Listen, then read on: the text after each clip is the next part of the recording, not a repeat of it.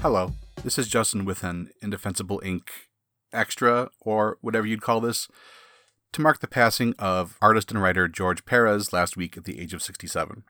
I snuck in a brief little semi-spontaneous thing to commemorate Neil Adams' death at the end of the last episode, and then this happened. And I didn't want to wait for the next regularly scheduled episode to do something similar to talk about Perez and just what he meant to me, or what he still means to me personally. This has hit me a little differently than Adams' death. Not that it's a competition or anything, obviously, but the thing with Adams is that, like I mentioned last time, he was already a legend when I was a kid, born in the 80s, growing up reading comics in the 90s. But he was sort of a remote legend, if that makes sense. He still did some covers and special miniseries and projects, but Adams had really belonged to an earlier generation of comics reader that discovered him, and he left behind this body of work that people were like, let me tell you about this artist who passed through these halls, you know? Whereas Perez was also discovered by a generation before mine too, started work in the mid-70s, but he kept more active in the big two mainstream, even into when I was an active reader, and managed to keep in demand. So his work has always been more of an active part of my time reading comics.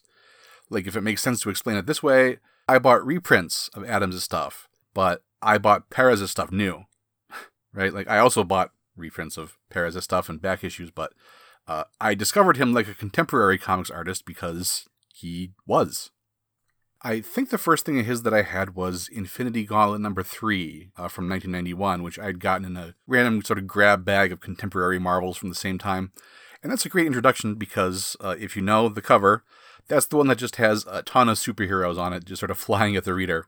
I was there when he and writer Kurt Busiek relaunched Avengers in 1998. And actually, if you think about it, that was kind of bold, given that he'd made his name in large part from working on the book 20 years earlier. A lot of his contemporaries wouldn't have done that, or wouldn't have been able to do that, to come back to something that had a classic run on that long ago and still be viable for a new generation without, risking going into competition with themselves. There's that common thing about feeling like, oh, the old work was better, or whatever, but I don't think too many people looked at his Avengers work then like that. He was definitely holding his own still as a big name and not just, a victory lap or a nostalgia act or something like that.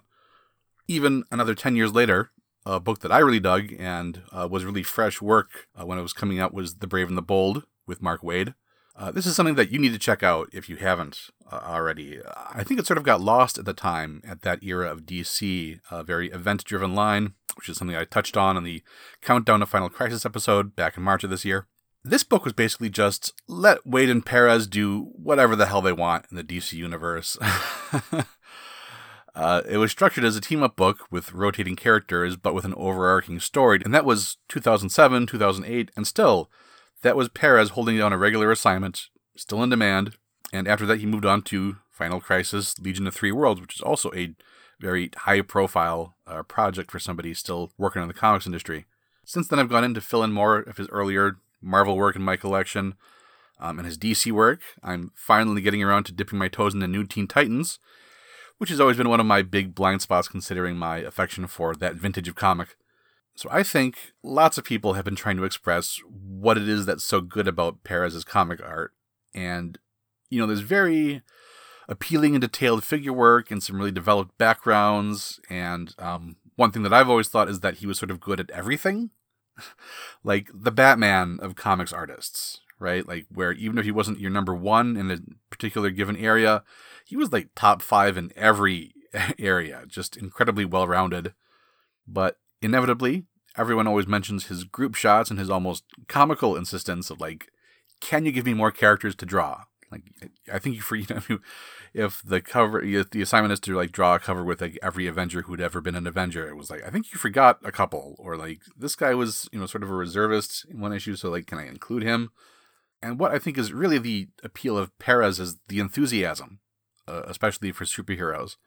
Like he did work outside that genre, but he had a real passion for the superhero thing that you could feel, it was sort of genuinely heartwarming. It's one of those things that makes you feel like, when you get to be older and you're still reading comics, it's like, he feels this way too. So I can, this is okay for me because George Perez also feels the same way. I never got to meet him.